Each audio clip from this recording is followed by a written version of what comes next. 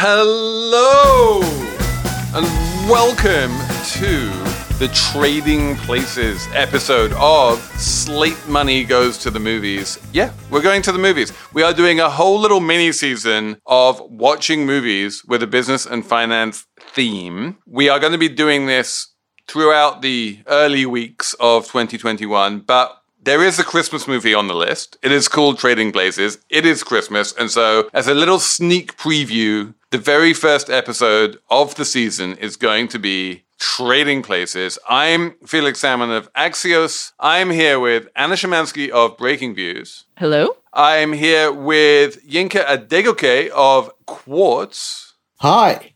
Yinka, how old were you when you first saw this movie and what country were you living in? Oh, now, one of those questions I can say confidently, Nigeria.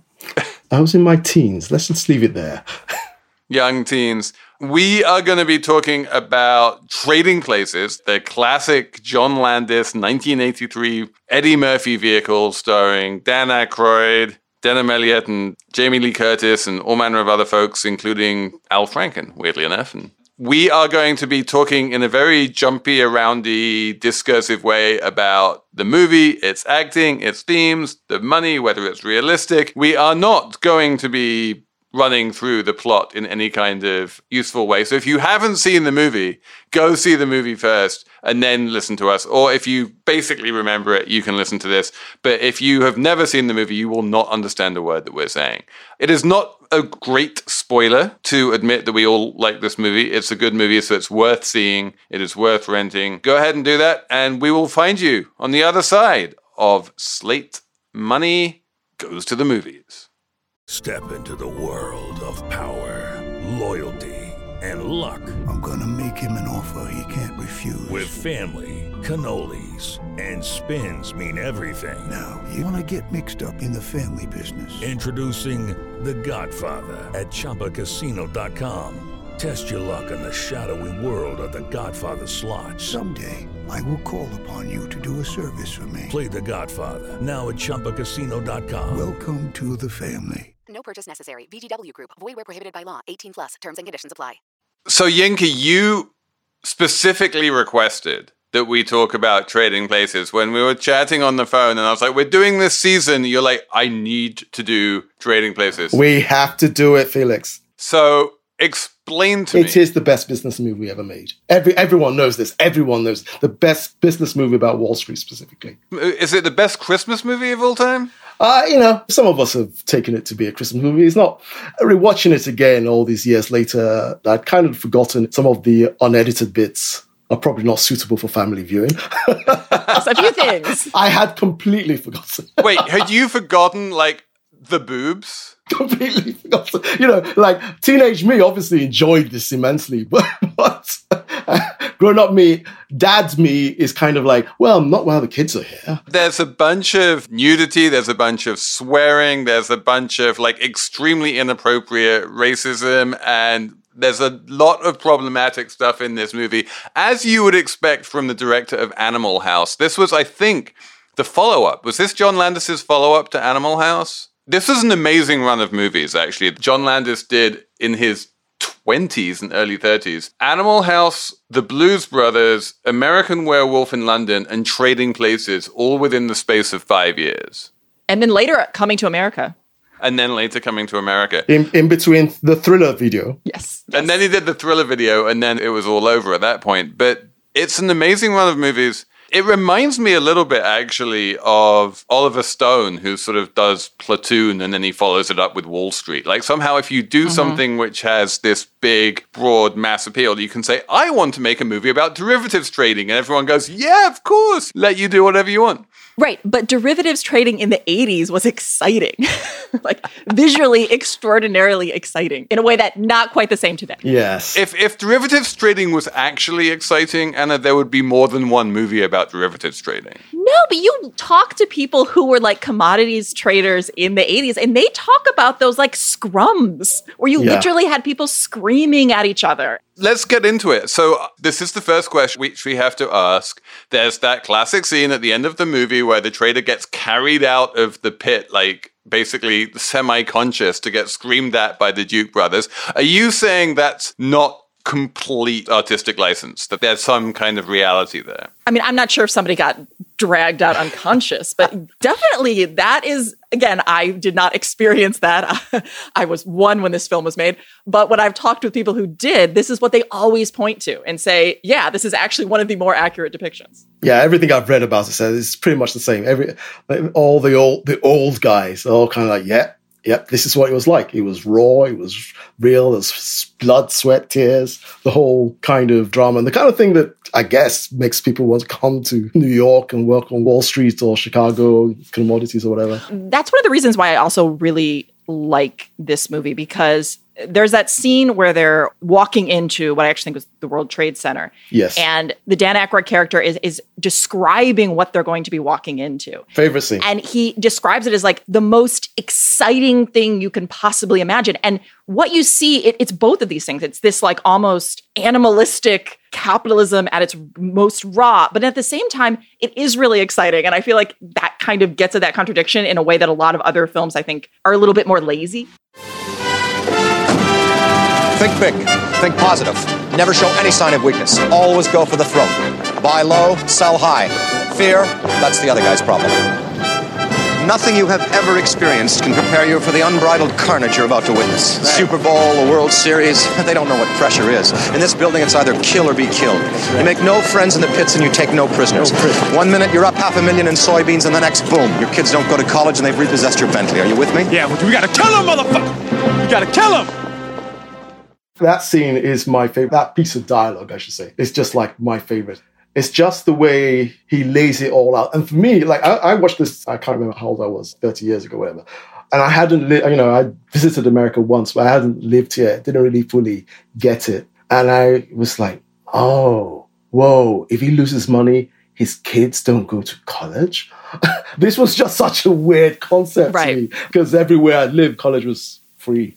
Essentially, it was a question whether you could get in. But in America, you have to pay to go to college, and you have to work really hard and make a lot of money. And it's kind of like, it really explained America to me then, and it kind of still does. It's kind of still relevant. You could make all this money in America, but you could also lose it, and there is no safety net. The only difference is that instead of the World Trade Center, we now have Robin Hood. You definitely lose it all in Robin Hood, right? But I do think this film also, it gets at this very complicated relationship that America does have with wealth. And I think it's notable that the film is set mostly in Philadelphia, so they can have all these scenes of like Americana, Ben Franklin, this idea of the scrappy upstart who, Especially the intro, the first scenes. Yep. Beautifully done. The credit sequence. Let's talk about the credit sequence, because it's actually very different in the sort of tonally from the rest of the movie. The movie, it's got a huge amount of forward momentum. It's not a short movie, but it swings past very quickly. There's broad comedy. There's a whole bunch of, it's very tightly written. But the opening credits is basically just this incredibly loving portrait of working class Philadelphia over the overture to The Marriage of Figaro by Mozart. And you're like, what are we doing here with Mozart and working class Philadelphia when neither of those things are obviously related to, well, derivatives trading for starters? But they show you the extremes, right? Because it's not just the working class Philadelphia they show you. They also show you the wealthy parts of Philadelphia right next door to poor kids playing basketball without a proper hoop. But it's just beautifully done. And I love the way it sort of goes all the way right into our first scene with Dan Aykroyd waking up for breakfast. With his valet, his butler, his gentleman's gentleman, whatever you want to call it. And he's making orange juice. Yes. You make a really good point, Felix. It's almost out of sync with the rest of the movie, with the pace of the rest of the movie. And yet, it lays it all out for us. Especially for those of us who don't know Philadelphia that well or don't fully understand what we're about to get into. I have to say, I don't fully understand why it's set in Philadelphia. I would have thought, if this is a derivatives trading thing, like Chicago. Set it in Chicago, right. Possibly set it in New York. What is it doing in Philadelphia? Do we understand that? I really think it's so they could have those scenes of Americana, because I think this is a film about American myths. There's no Americana in Chicago? There is, but it's not Philadelphia. You're not going to have Ben Franklin. You have a men's club that says liberty and justice for all on it. Right. I think that's why they did it. It is a lot more conservative. You do have the extremes of, I guess, put it this way, it's always ludicrous to think that a young executive at a trading house is going to have a butler with a chauffeur-driven limousine and get around and be all sort of like hoity-toity like that. But if it would happen anywhere, I suppose it would happen in Philadelphia.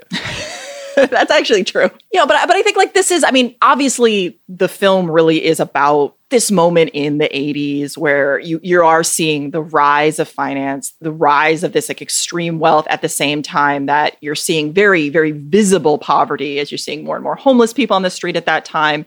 And that's clearly what this film is about. I think it's notable that, it's basically a Prince and the Pauper update. Prince and the Pauper was written during the Gilded Age. I think that's clearly what it's getting at. So we have this introduction of the princes and the paupers. We have Denholm Elliott polishing up, ironing the newspaper or whatever it is he's doing while the kids are playing basketball with no hoop. And we meet our protagonist, Lewis, Dan Aykroyd, and he's kind of a dick. And this is one of the things which really fascinates me about this movie. You have two clear bad guys. You have three clear people with hearts of gold, one of whom is a hooker. And then in the middle, you have the actual main character who winds up on the side of good rather than evil, I guess, but kind of despite himself, he's just not a good person. And that one fascinates me. Right, but I think that in storytelling in general, you want to show an arc. You want to show a change. Do you think he changes? I mean, he becomes less actively mean. But it is interesting because he is the center of the film, even though clearly the real center of the film is Eddie Murphy. Yeah. I mean, he has all the best lines, Dan Aykroyd. He has all the best lines, and Eddie Murphy has the best quips. He has the best comebacks. Eddie Murphy in the 80s, he was a god, right? He stole scenes just by being there. And really because, you hadn't had that kind of combination of bad boy / comedian / good looking, well dressed, well put together, all that all together in this one package. And then just hit after hit after hit, right? 48 Hours, Trading Places, Beverly Hills. But in this movie, here he is alongside Dan Aykroyd, who's already an established star. Sure, he was on a bit of a wane, but I mean, he doesn't outshine him, but he completely, holds his own, and they make this into something really special. Yeah, and his character, it's interesting because he similarly goes through a change, but the change is almost like the real him that would have existed. Exactly. It's almost like that experiment works, right? Exactly. Right. Well, the experiment clearly works, right? It's clear who wins the bet. It's clearly a question of nature rather than nurture. Eddie Murphy takes about less than a day to start worrying about his carpets, his furniture, his Persian rug, from Persia. From Persia. And Dan Aykroyd takes less than 2 days to start pulling guns on people and trying to shoot himself, which again, you have to treat all of this with a certain amount of poetic license. No, it's a myth, It is a Christmas movie after all. It's not meant to be full to the brim with verisimilitude. But you do have that very quick and very simple,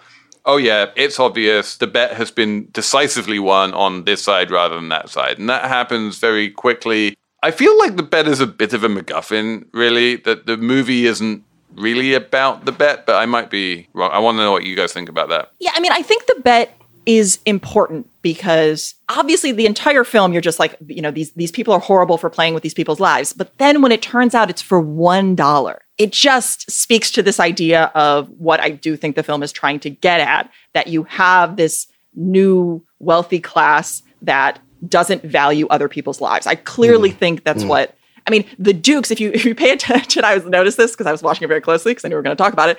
They have a photo of Ronald Reagan on their desk and a photo of Richard Nixon on their desk. Were you pausing the movie? No, I made so many notes. Apple Card is the perfect cashback rewards credit card. You earn up to 3% daily cash on every purchase every day. That's 3% on your favorite products at Apple, 2% on all other Apple Card with Apple Pay purchases, and 1% on anything you buy with your titanium Apple Card or virtual card number. Visit apple.co/card calculator to see how much you can earn. Apple Card issued by Goldman Sachs Bank USA, Salt Lake City branch. Subject to credit approval. Terms apply. Hello, it is Ryan, and we could all use an extra bright spot in our day, couldn't we? Just to make up for things like sitting in traffic, doing the dishes, counting your steps, all the mundane stuff. That is why I'm such a big fan of Chumba Casino. Chumba Casino has all your favorite social casino-style games that you can play for free anytime, anywhere with daily bonuses. That should brighten your day a little. Actually, a lot. So sign up now at ChumbaCasino.com. That's ChumbaCasino.com. No purchase necessary. VGW Group. Void where prohibited by law. See terms and conditions. 18+. So the Dukes, we should mention this. The Dukes are clearly based on the Hunt brothers, who cornered the market in silver. And there's this line towards the end of the movie when they start buying up all of the frozen concentrated orange juice, where someone's like, they're trying to corner the market. Hey, the Dukes are trying to corner the market. They know something. I can feel it. Let's get in on it. 200, take them. 200.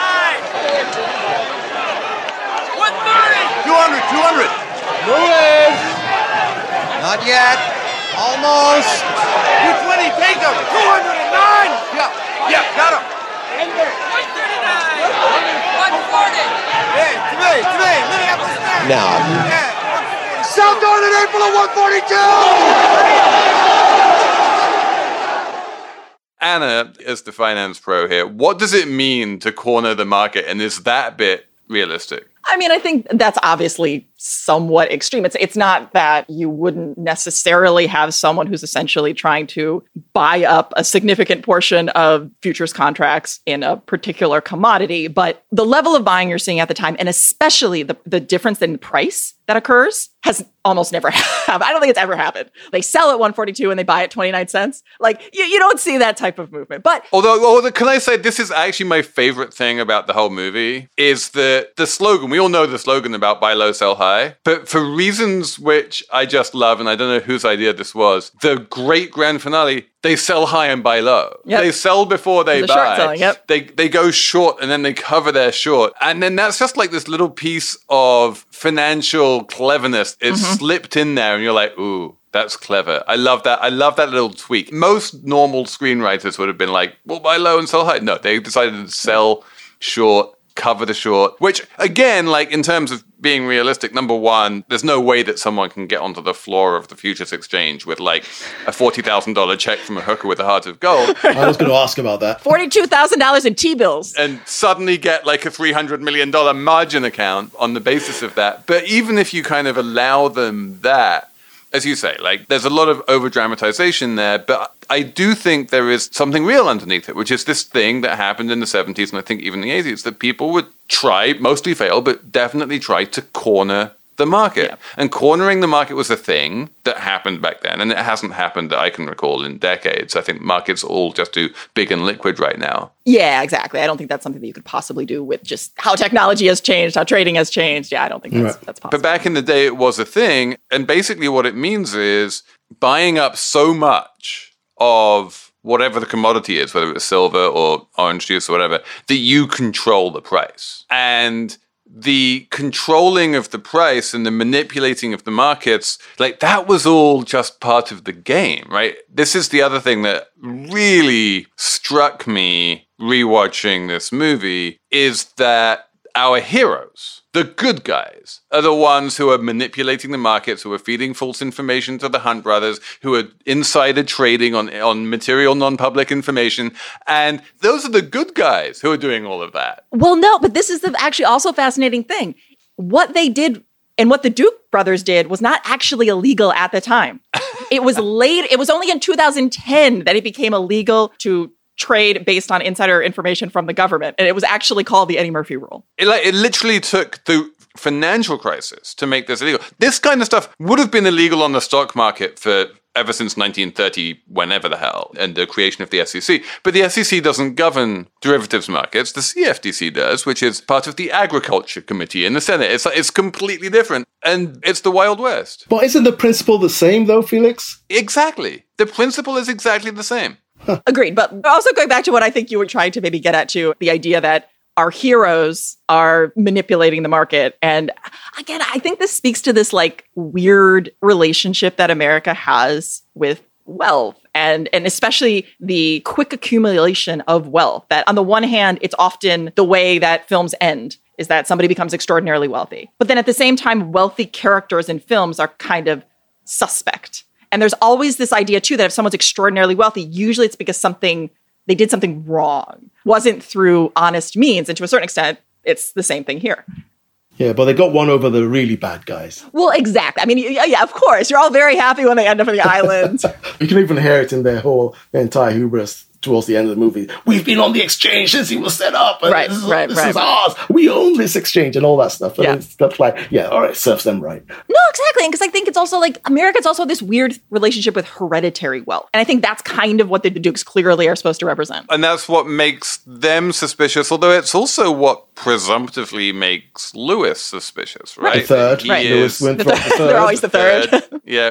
Who talks like Katharine Hepburn for some unknown reason. And he has to kind of get thrown out onto the street and hit rock bottom in order to overcome the blinkers of his privilege and wealth. This highly privileged guy who went to Harvard and sailed into this top job, but apparently has no family or support group whatsoever.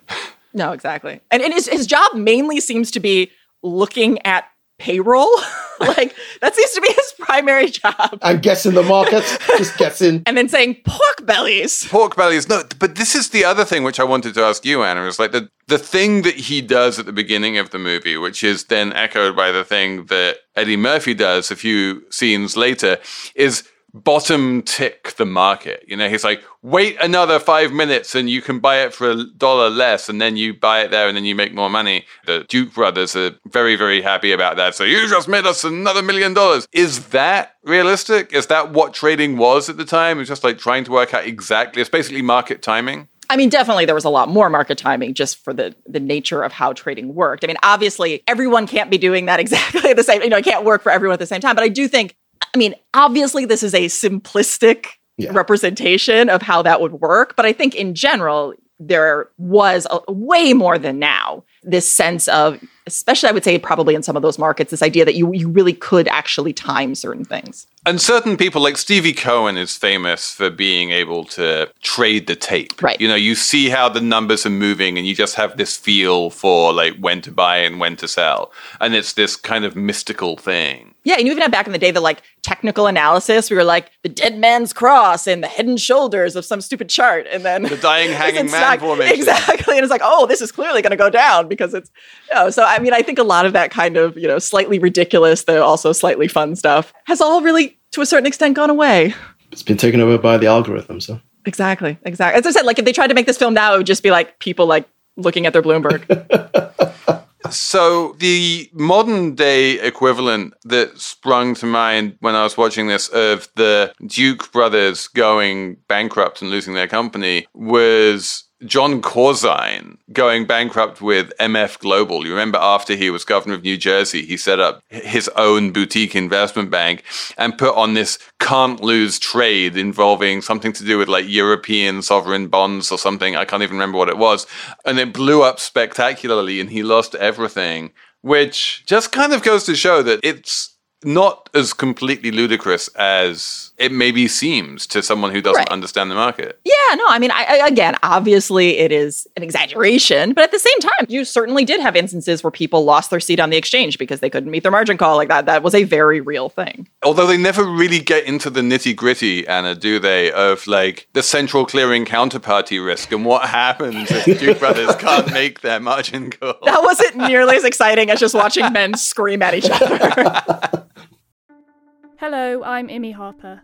On the Slow Newscast from Tortoise, I tell the story of how a Hong Kong billionaire was silenced. I got bombs thrown into my house. I got people came here, ransacked my computer. And I got people threatening me. I got this and that, but I'm safe. And what it reveals about the freedoms Hong Kong no longer enjoys. Listen to Hong Kong's rebel billionaire on the Slow Newscast, wherever you get your podcasts.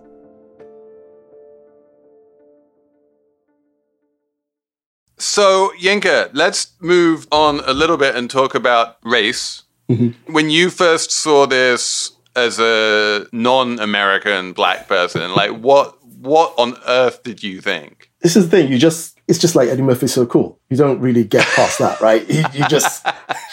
But, so watching it again seriously, it's like, I don't remember all this. This is some of this stuff was problematic because you see they never actually. Do you notice they never actually refer to Eddie Murphy as black? He's always called the Negro. It's just kind of like, okay, but it was 1983. Surely we had started to use the word black. So the idea is supposed to get across is these guys are so out of the normal world. These people are so ridiculous and so over the top that this is the way they speak. Maybe, yeah, I guess we could believe that. And, and there's an actual scene where Don Amici's character uses the N-word. Maybe he would have, actually. But it's just like, it's not in the spirit of the movie itself. If you were like doing a hard Wall Street, people getting killed, that kind of thing, okay. But this just felt like, yeah, unless when you look at it now. At the time, this is the way America is, and it's a strange place, and this is the way they talk, and that kind of thing. You look at it very differently. And especially looking at it kind of with that same understanding of race in America itself. The whole place is strange. Do you think that this is a movie about race? Is race like the primary subject? Is that what the movie is about or not? No, I don't think it is, but Eddie Murphy brings it, right? Eddie Murphy himself brings it. You can tell and I think Philadelphia is like Boston, is like these cities where that class line is very strongly racial as well. I mean, this is pretty much many cities in America, but the class line is very, very clear that, black working class people are a key part of the city. So you really get this sense that, okay, if we're going to show working class people, which we need to show because we want to show the other side of the track, we're going to show more black people. And then Eddie Murphy himself, who is he going to hang with? Who are the people who are going to be his friends? And who can he bring that kind of thing that Eddie Murphy brings with him? So then you get like the party scene at the house. Mm-hmm. Oh, the party scene at the house, yeah. With the great Sylvester track playing. And the highly realistic way in which all of the party guests just decided to get their tits out. Dude, I don't know how much money you've had in your life, but when you have a certain level of money, this kind of thing probably does happen. I don't know. I don't know, though. As we were discussing earlier, I feel like there are so many times in this movie where women take off their top for no apparent reason. Yes, exactly. That was also a thing of the 80s. I mean, it was probably written into the contract somewhere. Like, you can make a follow-up to Animal House, but there has to be like this many seconds of boobage. Otherwise, like, no one's going to watch a movie about derivatives trading. And that still goes on. I feel like, wasn't it Halle Berry who got paid an extra $1 million or something to get her boobs out in Swordfish? This is a little pop culture nugget that I have buried in the back of my head somewhere. I guess one of the other things that we haven't totally talked about, but just in terms of race, is that there also is the scene with blackface. Yes, I'll get to that. We really can't avoid mentioning the highly unfortunate blackface scene, which all you can say is, what were they thinking? It's so unnecessary. It's like one of those things, before you get to offensive, it's like, but why? He could have been anyone. And it's almost like, there's no need for this. So they're in a train car. Everyone's walking in some kind of ludicrous getup. Apparently the bit about the Swede wearing lederhosen was totally ad-libbed because Jamie Lee Curtis had no idea how to do an Austrian accent. She could only do a Swedish accent. Come in, my child. Join the party.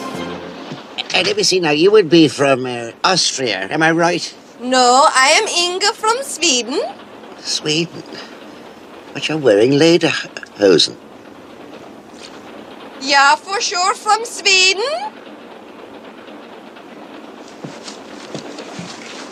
Please to help me with my rucksack. Oh yeah, sure, why not? But they all come in, and then the last of Huckster crew to come in is Dan Aykroyd, and what the hell is his disguise? Yeah, he's so many levels of offense here. So he's clearly got shoe polish on his face. He's totally painted black, and he has some sort of supposedly Rastafarian wig, and he does this cod Jamaican accent. It's just, the whole thing is one big why. It's a distraction from the silly humor of Eddie Murphy pretending he's from Cameroon, wearing some clothes that are not from Cameroon, and Jamie Lee Curtis wearing with a Swedish accent. I mean, only Denholm Elliott pulls it off. With the Irish priest, which of course he can. Yeah. Yes. It's all silly, but Dan Aykroyd's thing is not silly. It's unnecessary and doesn't make the movie any better or cleverer or funnier. And to your point right at the beginning, it does kind of make the entire movie unwatchable as a family Christmas movie. If all of the swearing and the nudity didn't do it, like that scene alone would do it. It was the 80s, son. But even if it's not a family movie, and it is clearly not a family movie for all of the reasons we've understood, is it a Christmas movie? Is there like a Christmas theme here? Or is it, what's with all of the Christmas stuff if it's not a Christmas movie? You know, in a way, I could say it's almost like an Easter movie because the Dan Aykroyd character, it's kind of like he dies and rises again. Like, I definitely think there's some potential Christ stuff going here. Dan Aykroyd is a Christ figure? Exactly. I did not expect Slate Money to get this religious. No, it starts at Thanksgiving, doesn't it? It starts around Thanksgiving. You could call it a holiday movie. Mm-hmm. Are we still saying that, or I'm sorry, we're back in Trump times. I can't remember what we did. I think you're right. It definitely has a festive feel to it. Mm-hmm. There's obviously the big New Year's Eve scene on the train, which apparently there were like raging New Year's Eve parties on Amtrak in the 80s. Who knew? I miss the 80s. With Joe Biden. And Al Franken. And Al Franken. He's in that scene. That's right. Talk about two senators. with the bizarre gorilla subplot. It's just this. That also seemed unnecessary, but you know. I agree. Yeah, that also got some unnecessary rape jokes that we also got in this. What, you don't think gorilla rape is like something which we should put into a family Christmas movie? I actually very much remember watching this film. I'm pretty sure when I watched it, I was probably like 6 or 7 around Christmas time with my family. Yes, so as did I. 80s were a weird time, yeah. I was wondering why I couldn't remember so many slightly more grown-up stuff, and I thought perhaps it's because I've always just stopped to watch it on television. And maybe a lot of stuff is being taken out. So I kind of, over the years, forgotten. This is actually a really good point, that the reason it still has cultural currency, the reason it still resonates, the reason if you mention Trading Places on Twitter, everyone will know exactly what you're talking about, is because it's shown on the telly, and the version you see on the telly is maybe not the version we just rewatched. Definitely you are not going to see the party scenes. That makes a lot of sense. Because I watched it and I was like, how did I forget this? This is an important part of my development as a child. And that's very American in its own way, right? The kind of bowdlerization / mainstreaming of anything offensive into something which is just mainstream and fun. Well, and especially at that time when people watched movies on like regular channels. Right, it was before the rise of cable. Well, you also almost wonder why. It's to your point about the boob scenes and all this stuff and the bad language, almost like why? I guess movies were just made in a different way then. I don't have a problem with the language. One of the running jokes in the movie is Eddie Murphy catching himself swearing. And I love that. Yes, and I would not give that up for anything because that's a glorious thing. That worked. But there definitely is, this is a period of time where you are getting these Animal House is the prototypical, but these frat boy kind of movies and this frat boy sensibility. And you see this in a lot of films at this time. And I think this was just what these guys thought was funny. And they put in everything they thought was funny. Makes perfect sense. And as I mentioned, John Landis was barely 30 when he made this movie. Now, this is not made by some grizzled old film director. I actually have a harder time justifying the quantity of boobage in The Wolf of Wall Street made when Marty Scorsese is 79. That one, you're like, come on, you don't need it. It starts becoming gratuitous. This one, it's it was much more of a creature of its time, made by a kid. If you give a 30-year-old man a lot of money, you're going to get boobs, probably. And a lot of drugs. That John Landis and Jim Belushi were not just sitting drinking club soda. Yeah, exactly. I think that's where the gorilla subplot came from. I didn't realize he was that young. That's crazy. So, final verdict on Trading Places. Does it hold up? How do we rate it as a finance movie? And finally, the big question which I want to ask is, how does it rate as part of the mythos of finance? This idea of the young trader who manages to finally turn on the evil, grizzled, money-grubbing old-timer. Is it successful? Let me go with a general, how does it hold up? I have to admit, it was less of a movie than I remembered, right, when I really sat down and watched it all the way through. But still a ton of fun. I still laughed. Yes, I paused at some of the scenes that I thought were, not for this time. And probably some of them were not for that time either, to be honest. Anytime. It's funny, sometimes you watch these things as to where you are now. And because I am a parent of young children now, my first thought is, I'd love to watch this with, oh, no. It's also not a thing where I feel I'm going to call my friends around and say, we must watch Trading Places, because it's not that much of a great movie either in that sense. I still know all the key lines. I still think Eddie Murphy was as cool as anyone on the planet then. Everyone in finance says it's closest to a great finance movie, but I'll let Anna. Anna, is this as close as it gets to a great finance movie? Yeah, I mean, honestly, I really do think, outside of obviously the very, very problematic things we discussed, I really do think this is one of like the best finance movies. And I think partly because it's almost like a fairy tale. You know, everything is exaggerated, but I actually feel like it gets at something in that exaggeration. And as I said, I think it gets at both the attraction and why it repels people at the same time in a way that I don't know if I can really think of any other film that does that well. Excellent. I think that's a perfect sum up. Thank you very much, Anna. Thank you very much, Yinka, for joining us here. And we will come back in the new year with more movies about business and finance. But this was a sneak Christmas preview, you might say, with a fabulous Christmas movie.